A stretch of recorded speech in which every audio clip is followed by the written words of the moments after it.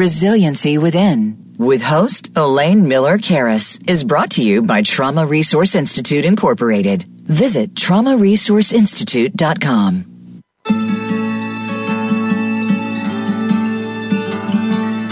Welcome to Resiliency Within, featuring your host, Elaine Miller-Karras. In unprecedented times, our beliefs and well-being are put to the test. When we take the things we've learned in life and look at challenges in a whole new way, we learn to develop resiliency, which can then be used to promote healing and personal strength. Now, here is Elaine Miller-Karras. I am your host, Elaine Miller-Karras, and this is Resiliency Within.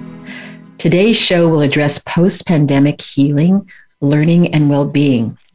In the last few weeks, as more and more people have been vaccinated in the United States, we are venturing out, meeting family and friends, and realizing at the same time that life will never be the same. My guests today, Heidi Williams-Cooper and Lindy Settevendemie, began working together just prior to the pandemic with Emory University's Social, Emotional, and Ethical Learning Program, also called C Learning Program. C Learning is an innovative K-12 education program, providing educators with the tools they need to foster the development of emotional, social, and ethical intelligence for students and for themselves.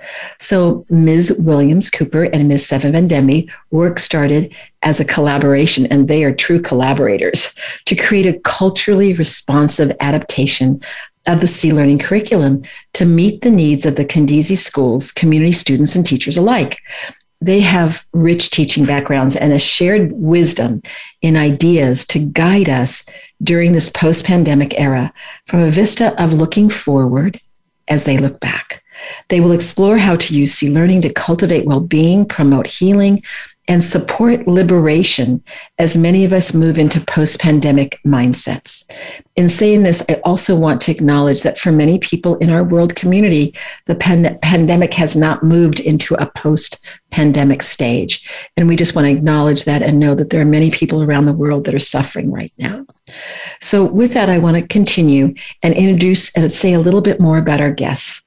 So Lindy Settevendemie is a dedicated educator, equity-focused coach, and gifted international facilitator of social, emotional, and ethical C Learning. In fact, she and I got to co-host some wonderful children in India, and we were like, I guess we were co-Oprahs, and we got to interview some wonderful children about their experiences with C Learning. It certainly was one of the highlights of my life.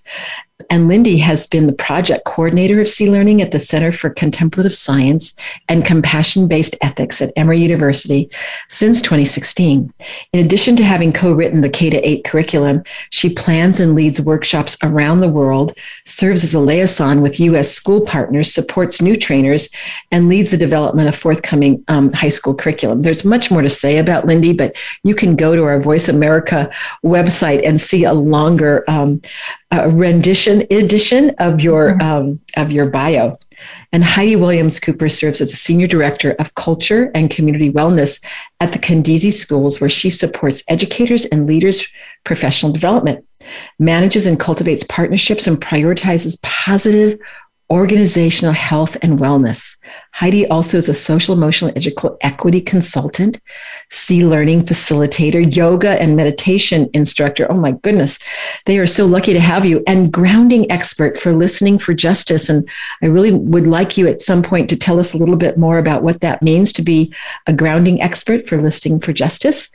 And as an elementary educator and former assistant principal, Heidi has mentored and coached educators with a holistic lens that understands the importance of truly seeing each student, recognizing and cultivating the individual gifts that each of them brings, elevating their voices and preparing them to lead choice-filled lives. And just from my conversations with her, she has so much spark inside of her that I know she's going to share with us today. So as we start, what is on your mind? And I'm going to start with Lindy.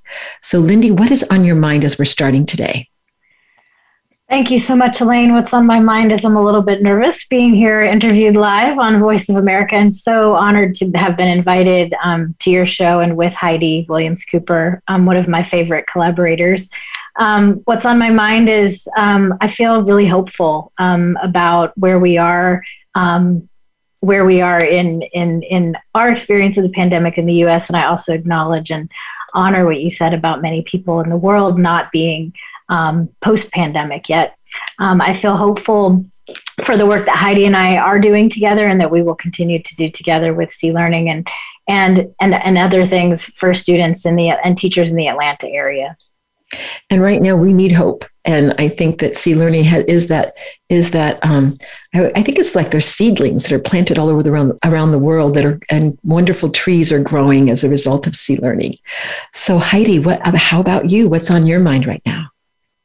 So first of all, thank you, Lindy, for the invitation, and Elaine for inviting me to be a guest. And like Lindy, I also am a bit nervous. Mm-hmm. So I'm using all my strategies right now. But I know you both have lots of skills to help you.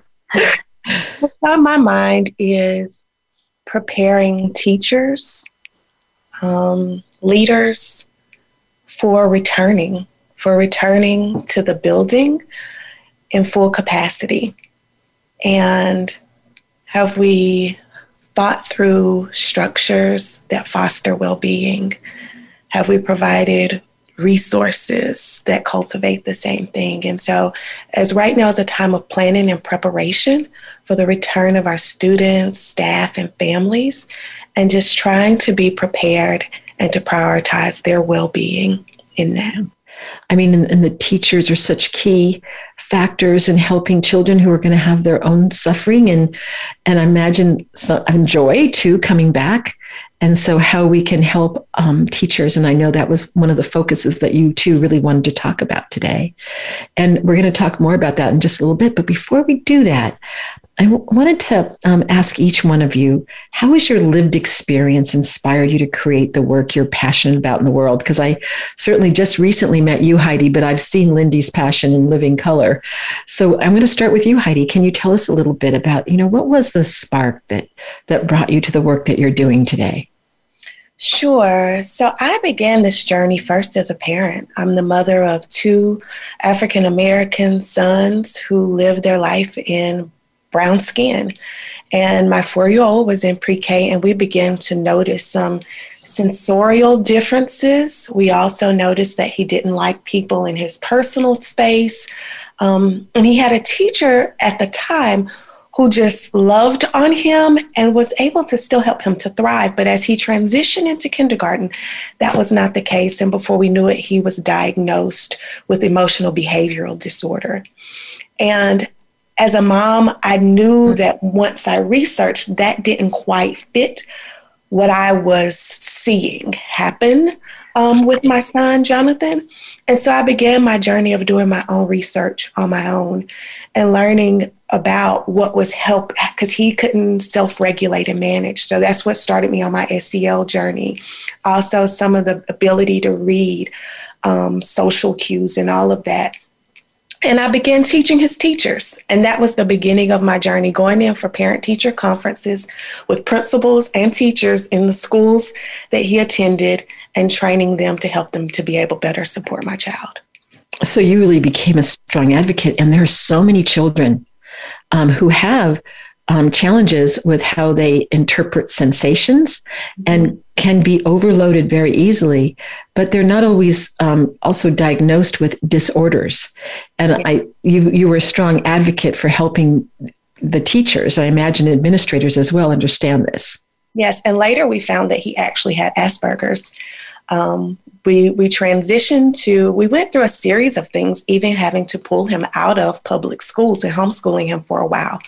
And then when we finally found a school that we thought was suitable, where he and his brother could both thrive, we quickly discovered that he had Asperger's, and they immediately put in supports and partnered with me to help him and other students in brown skin where Asperger's and autism is not even considered.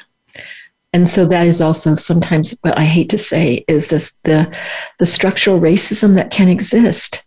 And so I can see that you've been a champion of that. And, maybe this would be a time for you to tell us about your experience with the being an expert grounder with the organization that you're involved with. You want to say a little bit about that before I ask Lindy that same question? Sure. So I was invited by Dr. Falami Prescott, because this is her brainchild, Listening for Justice, which is a series of sessions where we have people across the world actually come together across difference and get into small groups and have conversations about racial injustice and systemic oppression and liberation.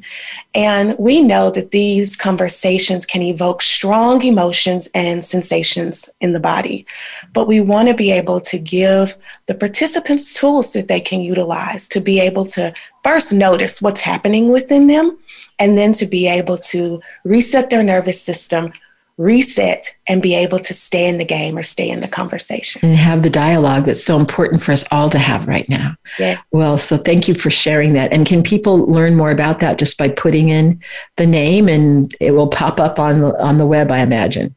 Yes, it's also known as L4J, and it's the number 4, not the word 4, Listening for Justice. L4J. I'm going to repeat that. So thank you for sharing that with us. So I'm now going to turn over to Lindy and ask you the same question. How has your lived experience inspired you to create the work that you're so passionate about? I wanted to be a teacher since I was about 8 or 9 or 10 years old. I somehow convinced my neighborhood friends to come sit in my basement for school during the summer. Not sure how that ended up being okay, but they were all on board for it. So I wanted to be a teacher as long as I can remember. It took me a little while to get to education school. And when I finally did and became a teacher, the story of how I'm doing what I'm doing now is really the peeling of an onion for me. I now, work for social, emotional, and ethical learning. And looking back on my education career, my first teaching job was in a high school where I was forced to take the yearbook class as a condition of my employment. And knowing what I know now about social emotional learning and the building of community and how important relationships are, and working on a project-based learning, actually, I didn't realize that's what I was doing at the time. But all of those things really were happening when I was teaching this yearbook class and creating important relationships with the kids, some of which I still have to this day. I've become friends with these adults now. So I've had the experience of really seeing social and emotional learning later on in the middle school that I worked in, really being at the forefront of instruction for the school, even though it wasn't called that. Realizing how really that important that was for both academic development and creating a community of care for kids to have more well-being than they otherwise could have in schools. Well, I'm just wondering, I didn't prepare this question. I didn't ask you before, but I have to ask. It just came to me. Did you ever think that what you would do in terms of preparing a curriculum for K through 12 would be international, like the C Learning program has become? Did you ever envision that for you when you had those friends in your basement and being the teacher? No, ma'am, never in a million years would I have imagined that. And that's been a joy and a challenge of this work, is helping to develop with a team internationally usable curriculum that is intended for adaptation in the context in which it's being used. And that's where Heidi's and my work really comes together, I think. And so I imagine that's also taking into consideration culture and different ideas that people have around the world about how best to cultivate the growing of our precious children. So I know that you've spent a lot of time and attention, and I just want to do a shout out to you, Lindy, because I have such great respect for the work that you've done in the world, having seen you firsthand be a great organizer, whether you're in Atlanta or India. Thank you. I really appreciate it. And look at it. Heidi's those of you that are on Facebook, Resiliency Within Live could see her doing that nod. But now I'm going to ask you a question, because clearly the two of you really care about each other. How did the two of you come to work together with the social, emotional, and ethical learning program, C Learning? How did you come to work together? So do you want to go ahead, Heidi, and start and tell us a little bit about how this came to be? Well, I actually was going to invite Lindy to talk about how she first connected with Kindezi. Okay, yeah, I think that's right. Okay, go ahead. I think that's right. Yeah. So when we were still developing the K-8 curriculum, one thing that I thought would be, was a classroom teacher for 10 years before I came to doing this curriculum writing, which to me, as with that background of experience, to try to write curriculum without working with kids directly in front of me didn't make any sense. I guess I can't turn back time. I don't know what it would be like to write curriculum without being with kids, because that's what I did for 10 years.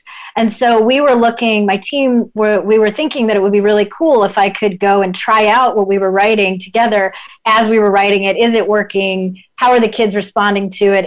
Does it fall really flat? How's the story? Things like that. And so we were connected through an organization here in Atlanta called Create, connected us to Rosalind Duff, who was teaching at the time at the Kindezi Schools. And Roz was running the after-school program, and she had me come in once a week, and she and I co-facilitated these sessions with middle schoolers, 6th through 8th graders. I actually did it for 7 semesters. Even after we published, I went back to do it with them. So that's how I ended up at Kindezi, and I think how C ended up at Kindezi, and then Heidi can take it from there.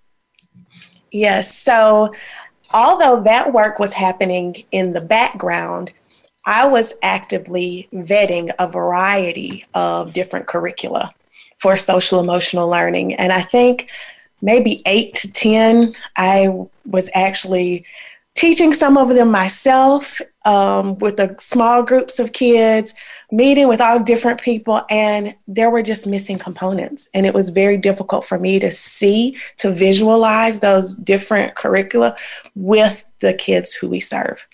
And we have teachers who we definitely provide space for them to give feedback, and we were receiving feedback. The current one we were using was not working. And so C-Learning came up on that journey. And because it was free, that was one of the things that was appealing. And that's very unusual, I want to add. I mean, that's been the amazing part of this project through Emory. Yes. Yep. Because it was free and I could access it on the web, I could preview it easily. And so I was like, okay. And there was a difference in it, in fact, that it included systems thinking. Most of the other curriculum were simply about the self and social domains, but they lacked the systems thinking domains about the interconnectedness and common humanity pieces. And so that stuck out to me. So next was reaching out to Lindy, and we talked about, hey, this looks like it's going to work for us, but we also know that it's not perfect. So we integrated both the work of Zaretta Hammond's CRT, Culturally Responsive Teaching, and the Brain with the C-Learning curriculum, and we started a pilot with a small group of teachers who were going to try it out in their classrooms. Wow, that's a story. So you really brought your combined knowledge in to create something to really meet the needs of the children. And I think that's the other thing that sometimes happens is that schools will adopt something that's not working, but no one's ever, let's just say no one, but sometimes there's not the evaluation process going on, and people continue things that aren't having the impact that they want to have for the kids and for the adults that are in the community too, which really gets my next question. What gains have you noticed in terms of the C program and the growth amongst kids and adults as a result of the pandemic? So what have you seen? What gains you've noticed in terms of social, emotional, and ethical growth? Well, I was thinking about the adaptability of C-Learning, and as Heidi said, it's not perfect. It doesn't have everything, but it does have adaptability and flexibility, which are two things that I think we've definitely seen in educators largely over the last year plus months of the pandemic. I've seen that in the trainings that I've done, that we've switched to virtual, and we're having to, be flexible and adapt to the virtual environment. I've also noticed that in the children, really since the pandemic's been happening, unfortunately, I missed that quite a bit. So with adults, I've noticed it seems like generally people are a little bit more caring with each other, and I think understanding of what's happening, that we possibly don't know what's happening with each other, even though we're seeing each other on the screen. And that's kind of what I would say for that. What about you, Heidi? One of the things that I was thinking about is we took a risk because our pilot was disrupted by COVID. Mm-hmm. So we took a risk this school year by rolling it out and implementing it network wide. That's right, because our last training was in February 2020, and we were all ready to do another one in like 4 weeks. Yeah. Yep. Mm-hmm. So we actually implemented this network wide for the first time during the pandemic. And I have to say that I'm so thankful that we did. And what we noticed was teachers actually embracing the tools and the strategies. And I just think that being virtual maybe even may have created more space and time for them to internalize the practices themselves versus being in person with students. We also were able to see them utilize these tools themselves as well as with our students when having these authentic and heavy conversations about things that were happening in the world around them during this time. So that is one way that C-Learning was used, while we named specific skills just as we were teaching them how and guiding them in how to facilitate these questions that may arise from our students or our families. And also strengthen focus and attention. I will say that, like navigating learning at home with sisters and brothers over here, somebody's cooking a meal and parents may be working, and still having to stay focused and still learn. And the one additional thing that I also would say is increased willingness to take risk. We saw so much innovation and creativity during this time that I have to say, I do think it is because of that increased self-awareness and confidence that enabled them to be able to take those risks and be in a relationship with amazing teachers that cared about them and loved them. Well, this is so hopeful because we've heard so many stories about the challenges of going online, and you guys are being so hopeful about, oh my goodness, there's creativity and innovation. So as we're moving out, I know many people will be going in person, and I certainly have seen this in my own work where the online learning provided opportunities that we didn't have in person.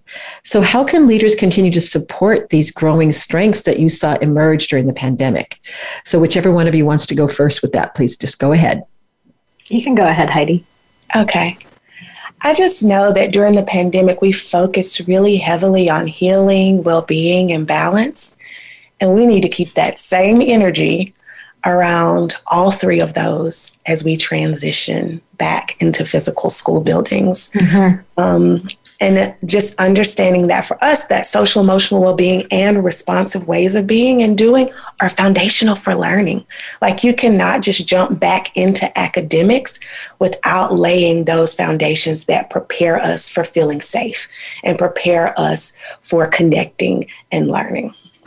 So can I just say something? You said something really important about feeling safe, because if anything, during the pandemic, many children and adults did not feel safe. So could you elaborate just a little bit, and either one of you, Lindy, too, what do you think it is about C-Learning that cultivated that growing sense of safety? Well, Heidi, I can't imagine I've stumped you too. No, Heidi, if she had a continuing thought with that since she mentioned it. One of the things that I always think about was the first time I went through C-Learning, and they have one learning experience called, I think it's creating or cultivating the compassionate classroom. And where you ask each individual student what makes them feel safe, or for us to feel loved, or even happy. Mm-hmm. Yeah. And then having to take that in as the guide in that classroom, and you're using their own words to help cultivate that space. Mm-hmm. And that is, Elaine, as you know, a precursor to actually teaching resourcing. They do that in chapter 1, and then in chapter 2, we call it resourcing, and then we go further into it. That's a great answer. I was thinking on the leadership question. That's why I wasn't prepared to answer that one. I would add, you asked how can leaders continue to support these growing strengths? As Heidi said, this focus on care for each other. And there's been a lot of talk coming from leadership about self-care and taking breaks and, making sure you're taking care of yourself. And we educators can't do that unless the systems and the schools that we're in are actually truly supporting that and making space for that to be a possibility. So we can't really take care of ourselves without the support of the community. We as educators can't take care of ourselves without the support of our leadership and the systems that are in place in our schools. So allowing times for breaks, having real time for contemplative practice, if that's something that works for you, or exercise, or whatever you need, should be built in, I think, and continue to be if possible.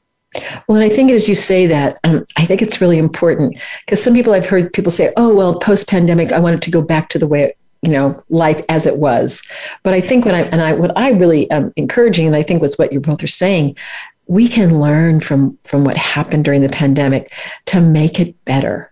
And right. These, I call them resiliency pauses, as you may know, that we have these times where we can, it's like pouring water on our well-being. And if we don't do that throughout the day, at the end of the day, we can be pretty depleted no matter what we're doing, right? And certainly I think teaching is one of the most amazing jobs, and certainly one that can bring you both. I imagine at times like, oh no, I don't know if I have the energy. So much has happened during the day. And I see you, nodding, Heidi. I would really love to continue talking more about this. And if you can, I really want to explore this. How can schools in this post-pandemic era in the States, what can they do specifically? Lindy mentioned some things, but I really like to get your take in it, Heidi, because there's one thing to have the idea, and then there's a second thing to implement it. And what I've loved about C Learning, it's actually implemented the curriculum in all these different countries around the world by being flexible, adaptable, in thinking about the culture of each school, and in the case of C Learning, each country, which is quite a few now, right? So we'll talk more about that after the break. So I want to just let our Voice America listeners know that we are going to come back and have further conversation, and they're going to tell us even more things about what we need to attend to as we're creating what is a very hopeful post-pandemic culture that can actually continue this innovation and creativity that you have both shared with us that happened in your school, Heidi, during the pandemic. So we will be back in a couple minutes where we will have more conversation with Lindy and Heidi about how we can create these new environments.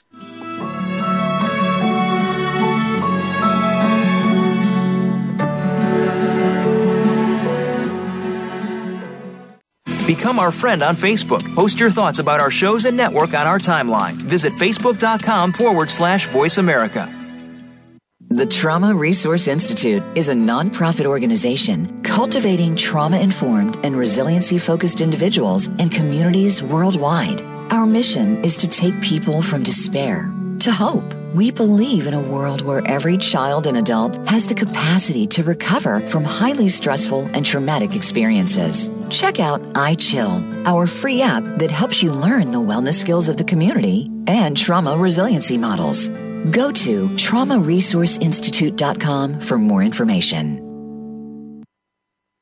Elaine Miller-Karras' book, Building Resiliency to Trauma, The Trauma and Community Resiliency Models, is available on Amazon.com. The book is about how to cultivate resiliency during and in the aftermath of traumatic experiences. The book also addresses body-based trauma interventions, combined with psychoeducation about the biology of trauma and resiliency. Elaine also offers personal consultations. For more information, you can contact her at elaine@resiliencywithin.com. These days, everyone is looking for information on staying young, healthy, and fit. The Voice America Health and Wellness Network is here to help you on your quest to better health and a better you. We talk about everything from diet, fitness, and aging to substance abuse, personal growth, mental health, and much more. Learn from our experts who cover health and wellness from traditional and holistic perspectives. Tune in to the Voice America Health and Wellness Network. Healthy living starts here. Elaine Miller-Karras co-founded the Trauma Resource Institute, Incorporated. The Institute provides trainings on the models Elaine developed, the Community Resiliency Model, or CRM, and the Trauma Resiliency Model, or TRM. If you would like more information about the Trauma Resource Institute or how to participate in trainings, visit the Institute's website at traumaresourceinstitute.com. That's traumaresourceinstitute.com. Trauma Resource Institute. Build resilience, awaken hope. Your life, your health, your network. You're listening to Voice America Health and Wellness.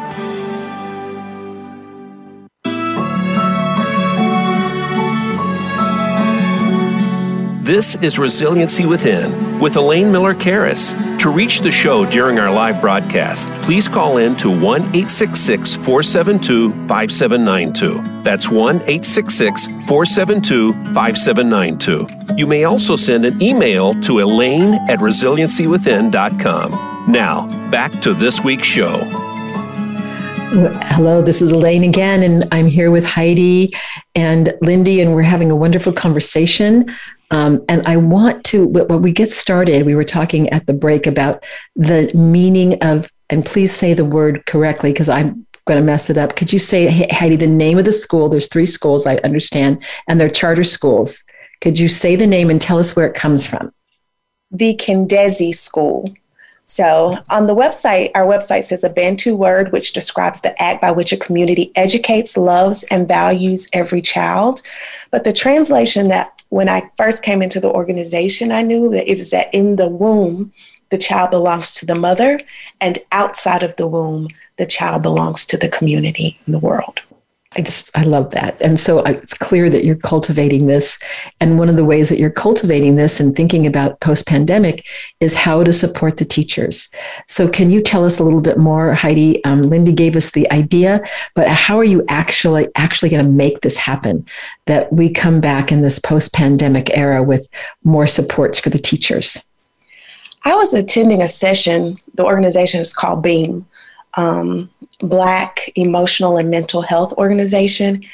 And they said something that is so simple that said, ask people, have you eaten today? Yeah. Have you hydrated today? Have you had a moment to take a break and breathe? So in one of my check-ins with the principal, it was just simply looking at their schedule for next year and saying, where in here do teachers have a break? Where in here are we being intentional about making sure that they've eaten, not like eating on the go or while you're trying to teach kids, and I know that sounds like something that's so simple, but I think that is a great starting point for any organization, is just looking at your schedule and saying, how are we helping to take care of our teachers and giving them time to take care of themselves? And another part of that is thinking about community care. I know we've been hearing a lot about self-care, but to be honest, sometimes that's difficult for us to take care of ourselves. And we need to be checking in on each other. So our teachers have coaching sessions. So if you have coaching time with teachers, making that space for a portion that we call care, where I'm just checking in on you, how are you doing as a human being, before we dive into data and what's happening in your classroom. And then one other thing that I would say is helping people to connect with, what does it feel like to feel well? We often spend a lot of time on, well, we know what unpleasant sensations we feel and how do we reset our nervous system. But what does wellness feel like in the skin that you are in?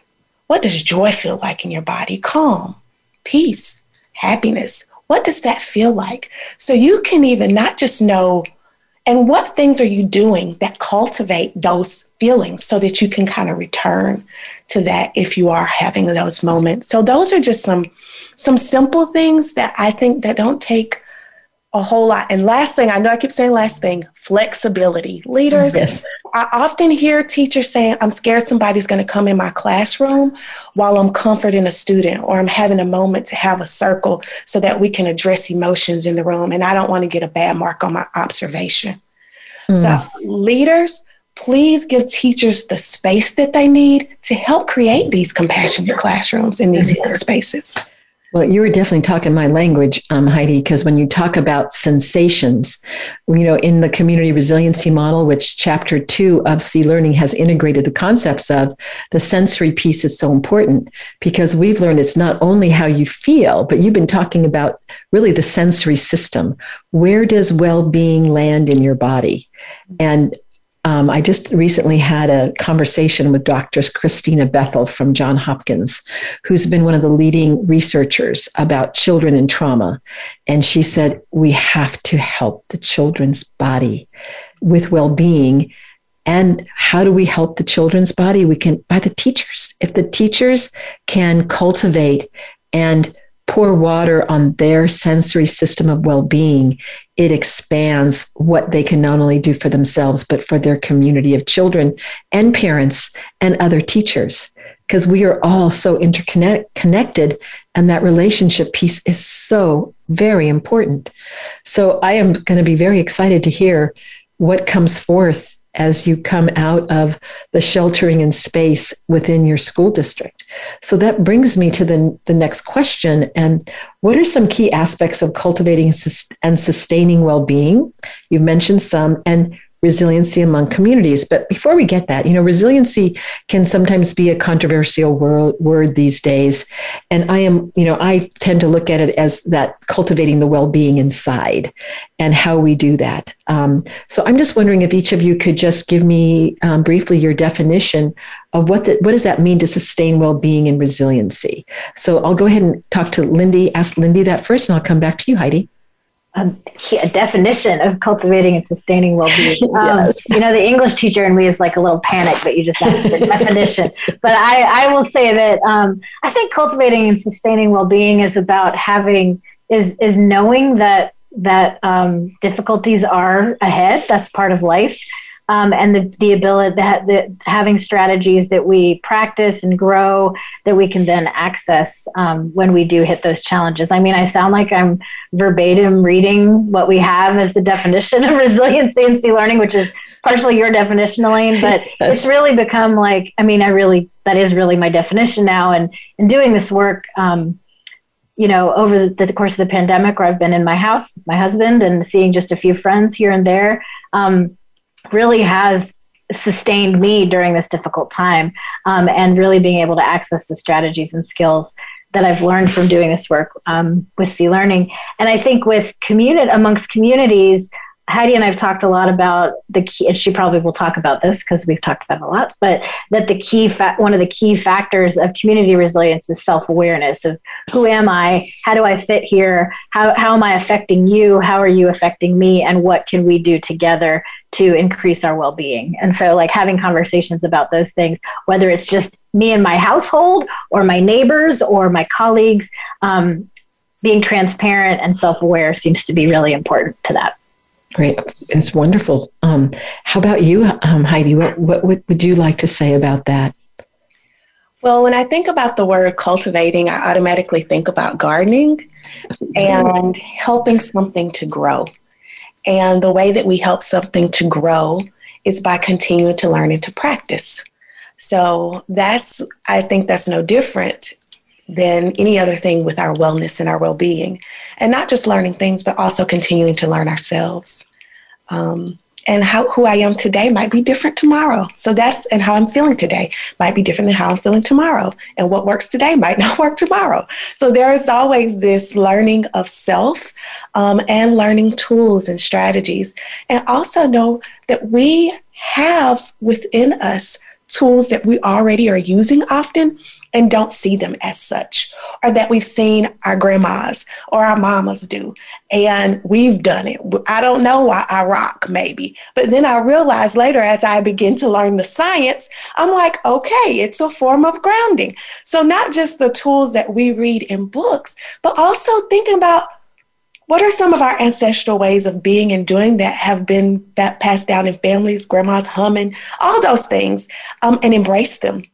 And use them to Heidi, I love what you just said too. I thought a lot about rocking because I think many of my listeners know I've been around the world taking these resiliency skills, these skills of well-being.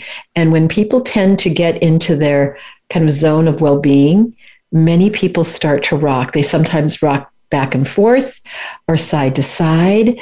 And I've seen it in every culture. And it's been in every religious background, every ethnicity. And I also think it's about when most cultures that I've seen, what do you do with a baby? Babies have immature little nervous systems, right? And we might hold the baby in our arms and we rock our baby. It's like we have a muscle memory template inside of our nervous system that we tap into it when we touch into that well-being. So to me, it's one of the great things about our humanity all over the world that yes, there's differences to respect, but also interconnectedness of our common humanity that I think that we have seen, haven't we, in Sea Learning all over the world, as we have all been consultants to this program and seen people, whether they're from Brazil or India or oh goodness, parts of Asia. Where's the place that I always, I will think of the country, but I mean, I just like, oh my gosh, there's people in that part of the country, the world, bringing these skills and these concepts of systems theory really into children and networks that are cultivating it, and they have similar language all over the world. It just makes me so excited. So anyway, I just love the way you both describe that, because I think the other thing I want to say is that with the word resiliency and well-being, it doesn't mean that we don't have a deep listen to our suffering, because out of our suffering grows oftentimes our ideas for well-being, and saying, oh my gosh, yes, I can hold the suffering, but I can also hold those strengths that you mentioned, Heidi, that have been handed down ancestrally from our grandparents, from our parents, then to us, and now that we hopefully can then transfer to our children. And to remember that that's something that's inside of us, which is so exciting to me to think about. So, okay, moving forward, I have more questions for you. So this has to do with your kind of relationship. What is collaborating with each other meant for you in your journey with Sea Learning, facilitator, an educator in person? So what's that, knowing the two of you, what's that collaboration meant? Because that's part of cultivating teachers too, isn't it? Is those relationships that we have with each other. It is. It's meant a whole lot to me. That's not a very eloquent way of saying it, but that's the truth. Heidi and I have, since our trainings for 2020 just got tanked by the pandemic, we made a point to speak to each other. I think every other week we have a call where we're thinking through things together about how could Sea Learning work here at Kindezi in this way? What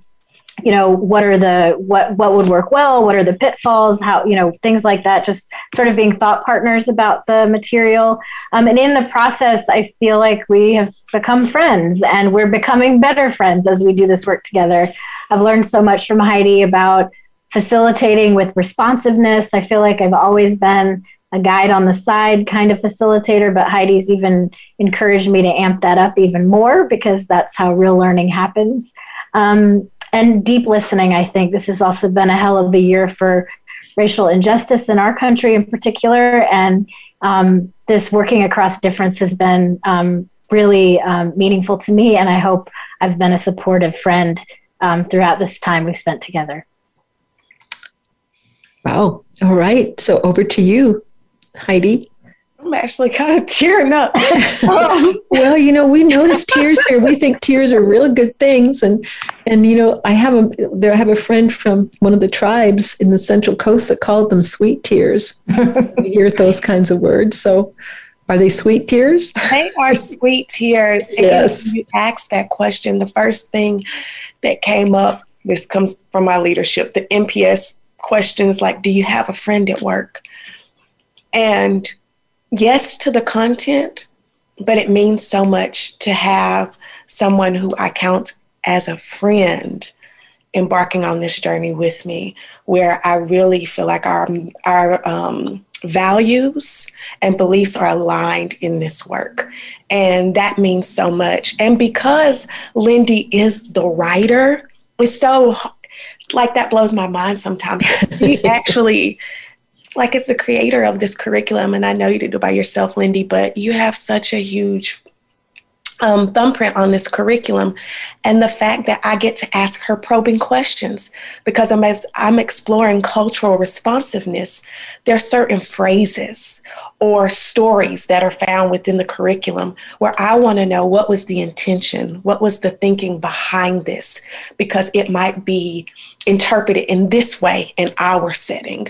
And that helps me to understand sometimes the science and the culture of origin that it came from, and that helps me to better adapt it for the communities that I serve.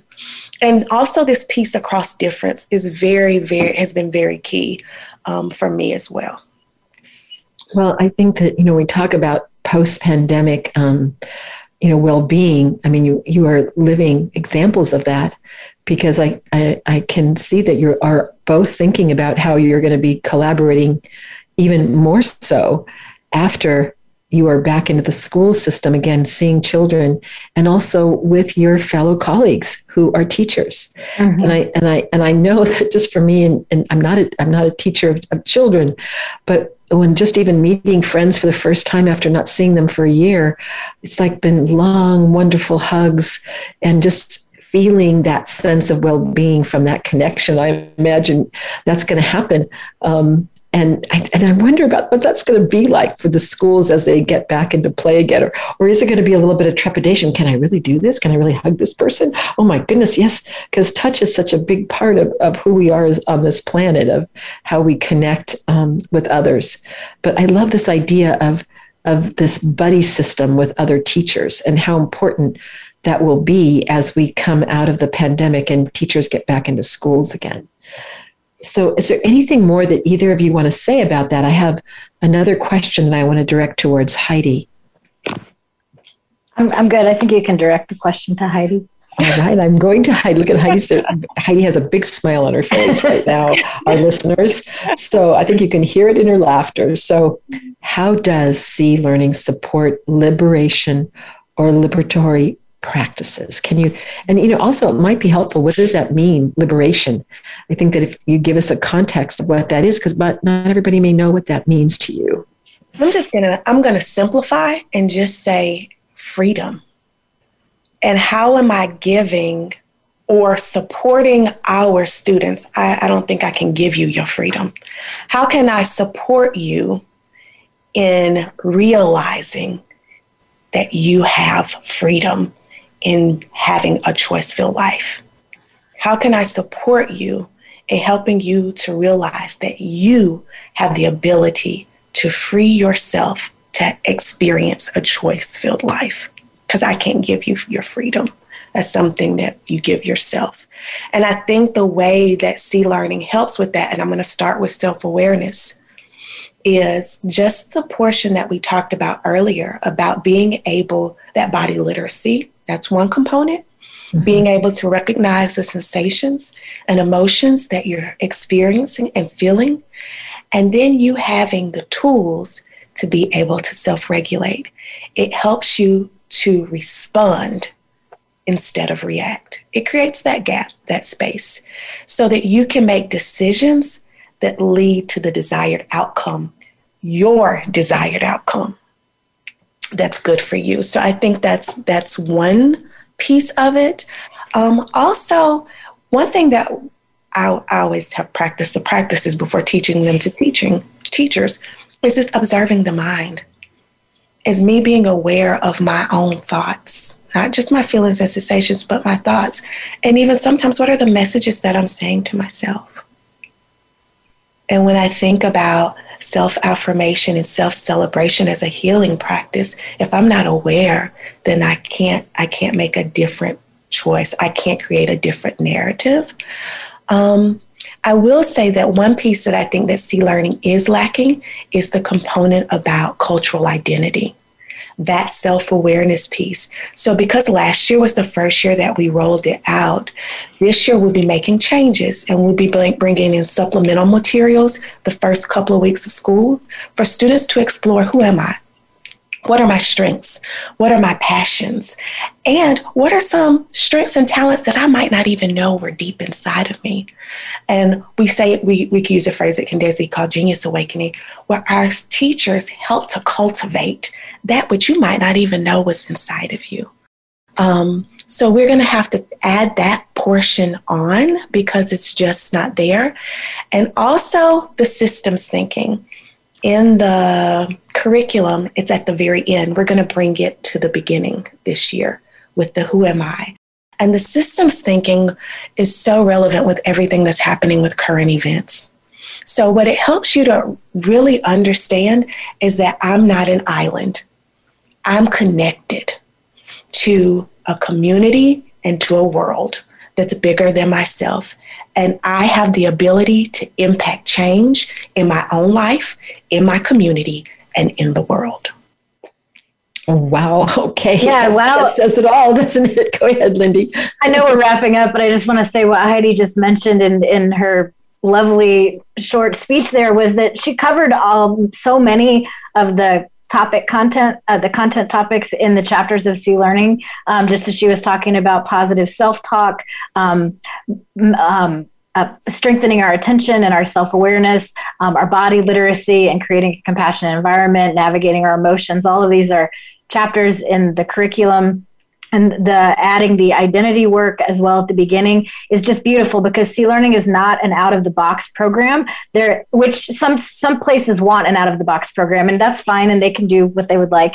But if you are a place that is really prizes responsiveness to cultural context, and you feel like this is a really great curriculum to use for those purposes because you can bring in and supplement where you see the need to do that, if you find something's not in C Learning that you would like there. And I would just also say, well, check out, Heidi, we need to talk about what you guys are going to do at the beginning of the year because we are working on the high school curriculum right now that we can perhaps weave that in a little bit differently when we publish that. And I just kind of want to add what you both are saying is that there is more research being done about positive childhood experiences.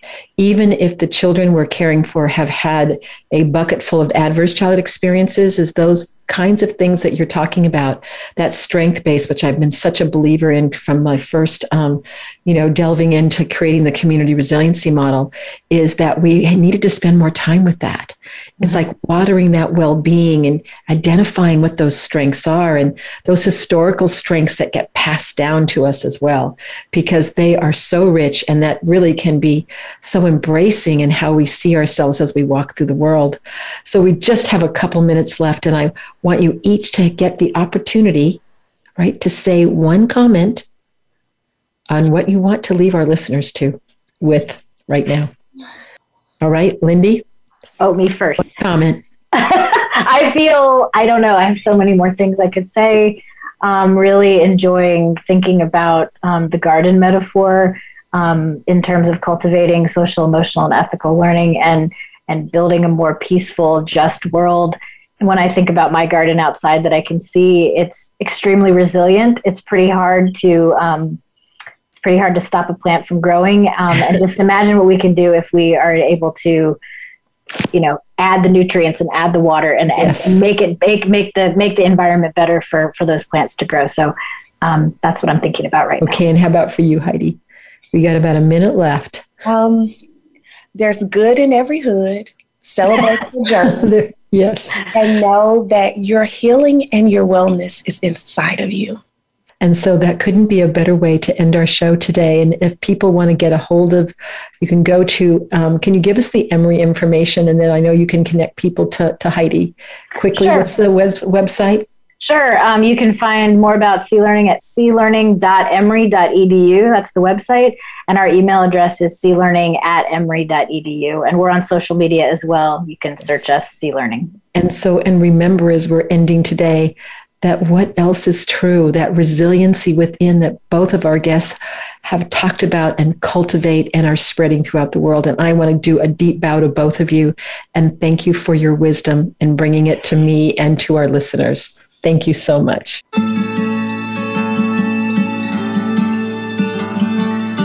Thank you so much for joining us this week for Resiliency Within. Please tune in again next Monday at 4 p.m. Eastern Time and 1 p.m. Pacific Time for another edition, featuring your host, Elaine Miller-Karras, on the Voice America Health and Wellness Channel.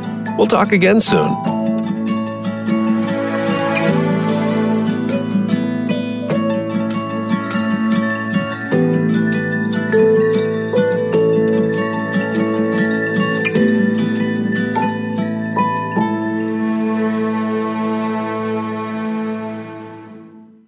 Resiliency Within, with host Elaine Miller-Karras, is brought to you by Trauma Resource Institute, Incorporated. Visit traumaresourceinstitute.com.